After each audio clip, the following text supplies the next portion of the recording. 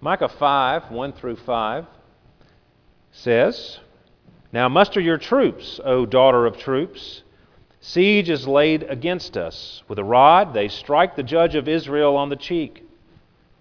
But you, O Bethlehem Ephrathah, who are too little to be among the clans of Judah, from you shall come forth for me one who is to be ruler in Israel, whose coming forth is from of old, from ancient days. Therefore he shall give them up until the time when she who is in labor has given birth. Then the rest of his brothers shall return to the people of Israel, and he shall stand and shepherd his flock in the strength of the Lord, in the majesty of the name of the Lord his God, and they shall dwell secure. For now he shall be great to the ends of the earth, and he shall be their peace." Well, I was born in Pascagoula. And, of course, Pascagoula is known for shipbuilding. In fact, my grandfather was a shipbuilder, a welder at the shipyard.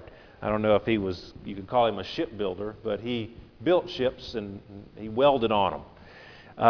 But our hometowns, our birthplaces, are often places that are known for something. I grew up in Grand Bay. It's known for its watermelons. Many of you grew up here in Biloxi. You have a great heritage of seafood and now casinos, sadly. Other things as well. Each person's hometown is known for something. Even the most insignificant places are known for something. Well, today we're going to be looking at this prophecy from Micah that we just read, and it concerns Jesus and his birthplace, a very insignificant place, but that is well known now, of course, because of its association with the Messiah, Jesus Christ. Now, this season, this Christmas season, this Advent season, is a time when we look back at the first coming of Christ, the first advent of Christ, but we also look forward to the second coming of Christ, the second advent of Christ. He is coming again. And we're going to look now at Micah's prophecy 700 years before the first coming of Christ, and to see what it has to say to us today who are waiting for the second coming of Christ and celebrating the first coming of Christ. Now, Micah was a prophet, and his name actually means "who is like Yahweh" in Hebrew. Who is like Yahweh? In fact, at the end of the book, he asks that question. Who is like Yahweh? Who is like our God? And as we think about what Christmas means, as we think about the incarnation, the coming in the flesh of God, we think about the significance of what that means for us in our lives, and it should fill our hearts with great joy. And I hope that as we think about these things, it will rekindle in our hearts the hope of Christ's coming again, and a true celebration of the fact that He came the first time to deliver us from our greatest enemy, which is sin. Well, there are several observations I want to make in the text here, and the text begins, you see here in verse 1, with a situation that is hopeless. "Now muster your troops, O daughter of troops," and "O daughter of troops" is a reference to Jerusalem. So Micah speaking to the people in Jerusalem. At that time, Jerusalem and Judah were in a lot of trouble. The Babylonians were conquering the world, it seemed, and they were knocking on the door of Jerusalem. They laid siege to Jerusalem for a few years, actually, and they eventually conquered Jerusalem and, of course, sent everybody away out to live in Babylon and other places. So the city was destroyed, the temple was destroyed, and during the siege, they were basically starved out. The inhabitants of Jerusalem actually had to resort eventually to cannibalism to stay alive. Horrid scenes there in this terrible, terrible siege by the Babylonians. And Micah is prophesying about this happening. And he's saying to Jerusalem, muster your troops. And the word there for troops is not an army, it's literally a throng or band of raiders. They were in such dire circumstances that they couldn't even muster an army. And they're under siege, it said.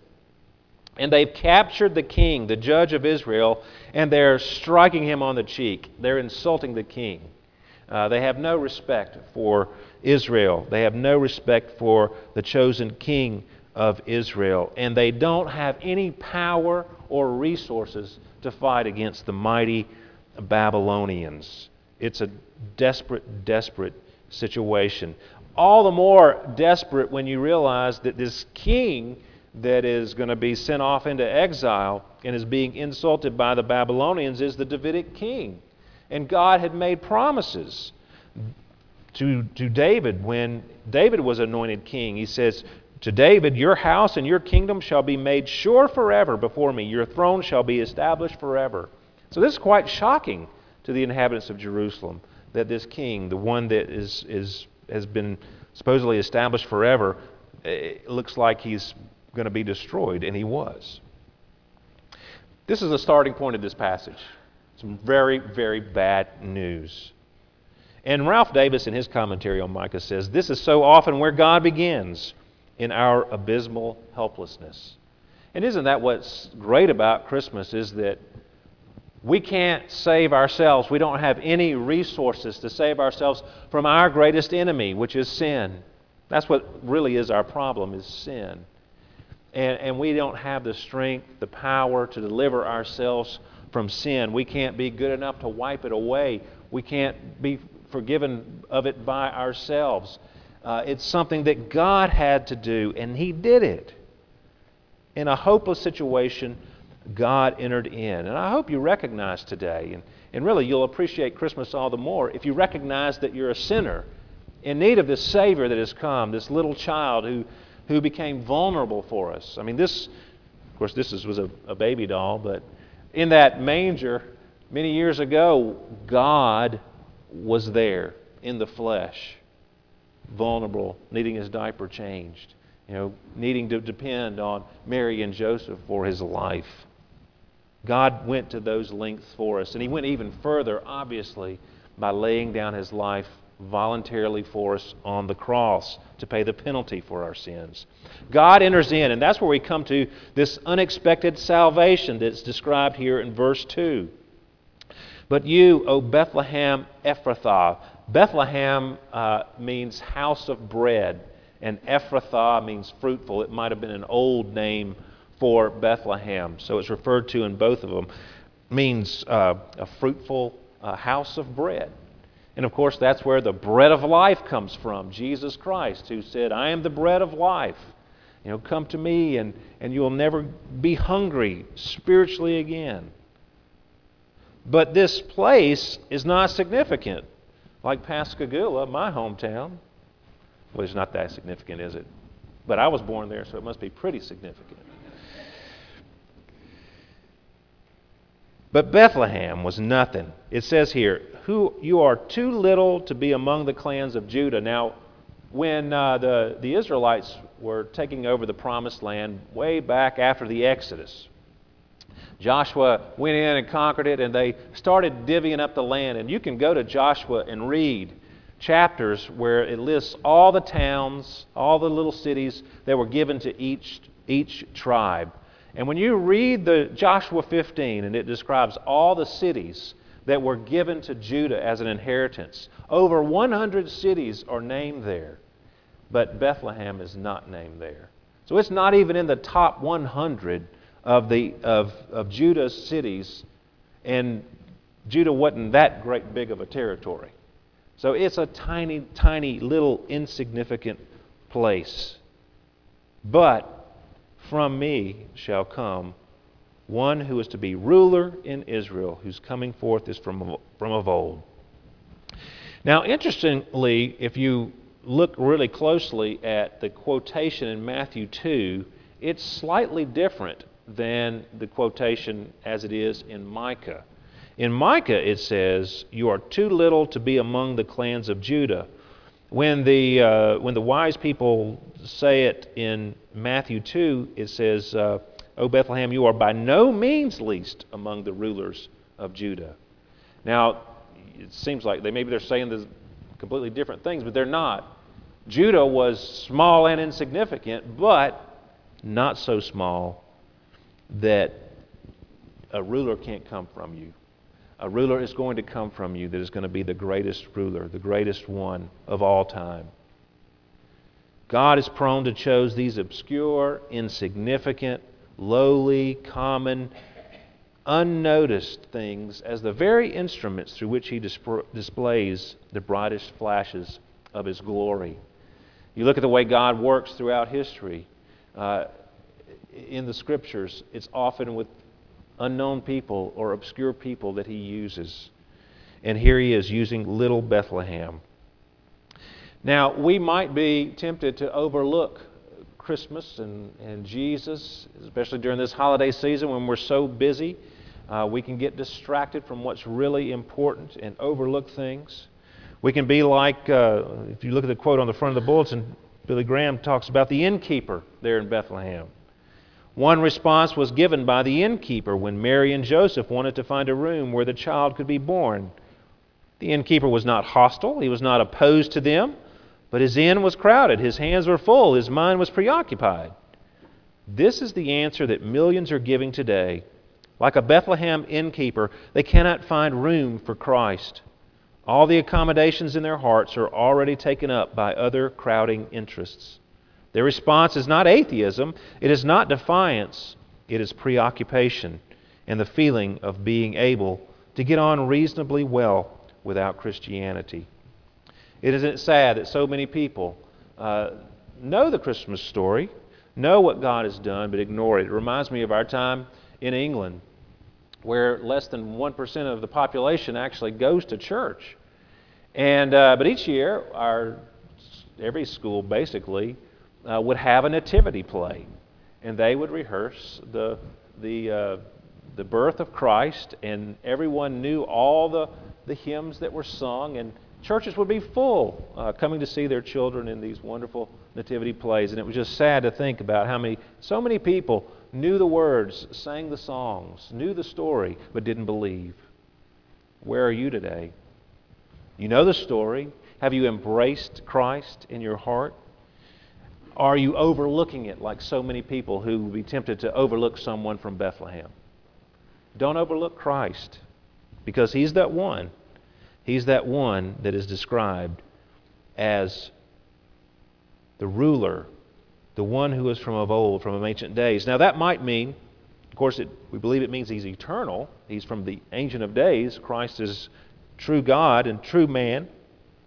It can also mean that He's going all the way back to the Davidic root, like it says in Isaiah 11, about the one who shall come from a shoot from the stump of Jesse, and a branch from his roots shall bear fruit, and the Spirit of the Lord shall rest upon him.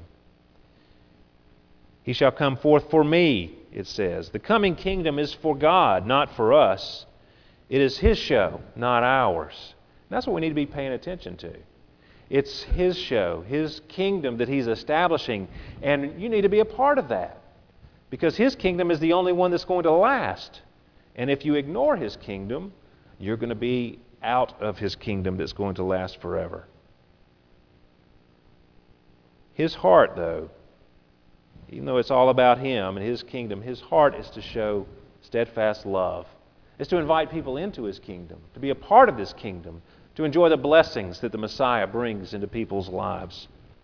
Have you embraced those today? Don't ignore what seems to be insignificant, what seems to be meaningless, but examine Christ. I try to tell people all the time, don't dismiss Christianity just because it's out of fashion in the world, especially if you haven't even looked at it yourself. Have you read what the Scriptures say about Jesus? Have you examined the claims of Christ? If you do that and you think it's rubbish, fine, but at least look at it. Examine it for yourself and see what Christ says. See what promises He's made. See what He's done for sinners such as you are, such as I am, such as we all are. So there's this one who's coming from this small place unexpectedly. And then we read about a sorrow that is temporary in verse 3. Therefore He shall give them up until the time when she who is in labor has given birth. Now He's talking about God shall give them, his people, up until when Mary, who is in labor, has given birth. They're going to go into exile. That's what Micah is prophesying 700 years before it happens. And he's warning the Israelites that they are going to suffer for a time. There's going to be some misery that's coming. And that's not God being cruel. That's God saying, look, I haven't abandoned you. You're going to go through difficult times for a while, but the Messiah is coming, and He will be born. It's a loving thing that He does to us. And now as we look at our situation, as we who are believers are waiting on the return of Christ, well, following Christ in this age between the Advents, Jesus said, if you follow me, you're going to suffer. It's going to be difficult.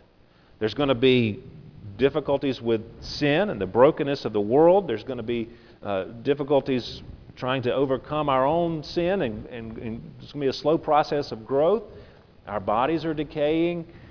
Things go wrong. There's suffering, and then there's persecution for being a follower of Christ that comes with those who are faithful. He's warned us about these things, but there's hope in that. He's warned us for our own good, so that we would be hopeful, anticipating, and ready for His return. He is coming, and to those who aren't ready, their sorrows will be multiplied for eternity. We wait, we experience suffering for following Christ, but we don't lose hope because it's only temporary. Christ will return.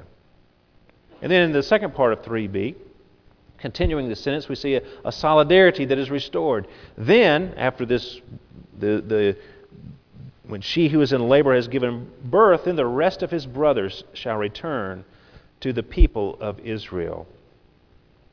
All God's people will come in.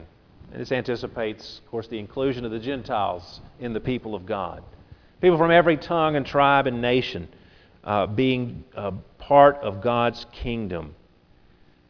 Now, it seems like, as we look around us, that fewer and fewer are believers in the world.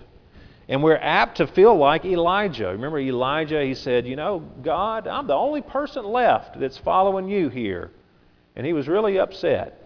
And God promised him and confirmed to him that no, there's 7,000 more like you that have not bowed down to the idols of the day. Now, we might look around us and think, well, the church is going nowhere. But the church is going to grow. God will build His church. The gates of hell will not prevail against it. And you need to be a part of His church. And God is building His church all over the world. It might be the day of small things in our America. It might be in our community. But God is building His church from every tongue, tribe, and nation worldwide. And there's great revivals going on. And it will continue to be built until Christ returns. Now finally, and I think best of all, we see here a security that is lasting. What will this one from Bethlehem do for us? He shall stand and shepherd his flock in the strength of the Lord, in the majesty of the name of the Lord his God, and they shall dwell secure. For now he shall be great to the ends of the earth, and he shall be their peace. We experience this partially now if we embrace Christ in faith, but one day, when Christ returns, He sets up His kingdom perfectly. We will experience this in ways that we can't even imagine. Look what it says there. Because He's standing on duty, as it were, as the shepherd, we, His people, can sit, dwell secure. He's our shepherd. He looks over us. Because He stands and vigilantly shepherds, His people sit and dwell in security. And He shall be their peace. And He does this in the strength of the Lord. God sustains His kingdom and the government that He has given Him. It will never go away. It's an eternal dominion, an eternal kingdom. Now, when you flip over to the end of the book, to Micah chapter 7, it talks again about His shepherding qualities. Matthew 7:14, shepherd your people with your staff, the flock of your inheritance, who dwell alone in a forest in the midst of a garden land. Let them graze in Bashan and Gilead as in the days of old. As in the days when you came out of the land of Egypt, I will show them marvelous things. The nations shall see and be ashamed of all their might. They shall lay their hands on their mouths, their ears shall be deaf. They shall lick the dust like a serpent, like the crawling things of the earth. They shall come trembling out of their strongholds. They shall turn in dread to the Lord our God, and they shall be in fear of you. See, God's going to reverse the fortune of His people. They will one day share in His victory, in His conquering over all His and our enemies. The last to be destroyed, of course, is death. Who is a God like you? Echoing Micah's own name. Pardoning iniquity and passing over transgression for the remnant of His inheritance. He does not retain His anger forever because He delights in steadfast love. He will again have compassion on us. He will tread our iniquities underfoot. You will cast all our sins into the depths of the sea. You will show faithfulness to Jacob and steadfast love to Abraham, as you have sworn to our fathers from the days of old. Isn't that wonderful? God is going to cleanse us completely from even the presence of sin one day. And right now He's working to free us from the bondage to our sin. If we have turned to Him in faith, if we've put our lives in His hands, He's going to clean us up and fix us and make us just exactly perfect like He meant us to be. We won't experience that now it won't be until Christ returns, but we look forward to that day. The Messiah will have worldwide greatness, it says there. The Messiah's reign is mighty, steadying, triumphant, and universal. And Revelation 7 there gives us a picture of what it's going to be like. Therefore they are before the throne of God and serve Him day and night in His temple, and He who sits on the throne will shelter them with His presence. They shall hunger no more, neither thirst any more. The sun shall not strike them, nor any scorching heat. For the Lamb in the midst of the throne will be their shepherd, and He will guide them to springs of living water, and God will wipe away every tear from their eyes. That's the promise we have. That's our hope if we have put our faith in Christ. And if you don't know that hope today, let me encourage you to call upon the Lord. Call upon Him. Ask Him to save you, to forgive your sins, to cleanse you, and to make you His child. Well, as a child, as I said before, I grew up in my hometown. Didn't move anywhere, unlike my children who moved all over the place. But we think about Christ's hometown now and what it means to us. Bethlehem. It stands for God's unbreakable, stubborn promise. It can't be falsified, can't be terminated. God's promise that He delivered in Bethlehem is eternal and forever. And that's our eternity is in that one's hands. Will you put your life into His hands? Let's pray together. Oh Lord our God, we thank You for the provision that You have made in Christ. Lord, may we not overlook or ignore Him this Christmas season, or for any season for that matter. But Lord, we pray that You would reign completely in all of our hearts today. And Lord, we pray that anyone here who does not know You, that they would cry to You, that they would call upon You to be saved, to be forgiven, to be cleansed, that they would turn from their sin and put their life in Your hands. And we pray, Lord, that all of us would do that we would continue to lay our lives down, to be living sacrifices, holy and acceptable to You. Make us more holy, we pray, in Jesus' name. Amen.